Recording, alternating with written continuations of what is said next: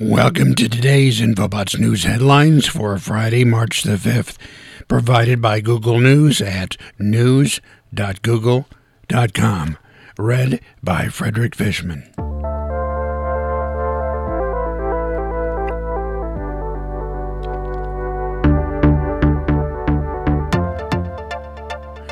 Republican Senator Ron Johnson forces the Senate to read all 628 pages of Biden's COVID bill aloud, from USA Today.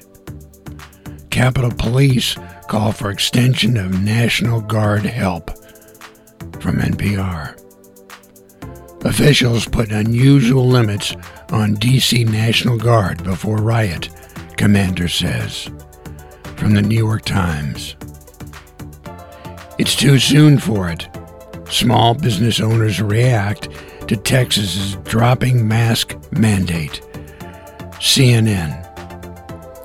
A man's body and his motorcycle were found 465 feet below the Grand Canyon rim, the National Park Service says. From USA Today. New Zealand downgrades tsunami warning after 8.1 magnitude earthquake, from CNN. China targets economic growth of more than 6% in 2021, from CNN. In AstraZeneca spat, EU fights hard for a vaccine it's hardly using, from Axios. After marathon bail hearings, Hong Kong pro-democracy activists find themselves back in detention, from the Washington Post. Setting Spotify as a default music app in iOS 14.5 isn't a feature after all, from Gizmodo. This Bluetooth audio adapter can completely change your Nintendo Switch, from Engadget. Watch the SpaceX Starship as it explodes minutes after test launch landing, from NBC News. Meghan and Harry should quit whining instead of complaining to Oprah, from the New York Post.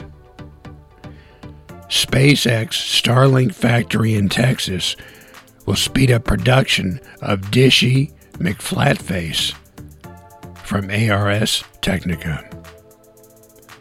SpaceX Falcon 9 rocket launches and lands for the 8th time, delivering 60 Starlink satellites to orbit, from space.com. A super-Earth just discovered in our cosmic backyard might contain an atmosphere, from CNN. Alien super-Earth may offer clues about atmospheres on distant worlds, from Yahoo News. And finally, a space hurricane above the North Pole was raining charged electrons, from IGN. And those were your Infobots News headlines for Friday, March the 5th. For full story reads, go to Google News at news.google.com. Till tomorrow, thank you and goodbye.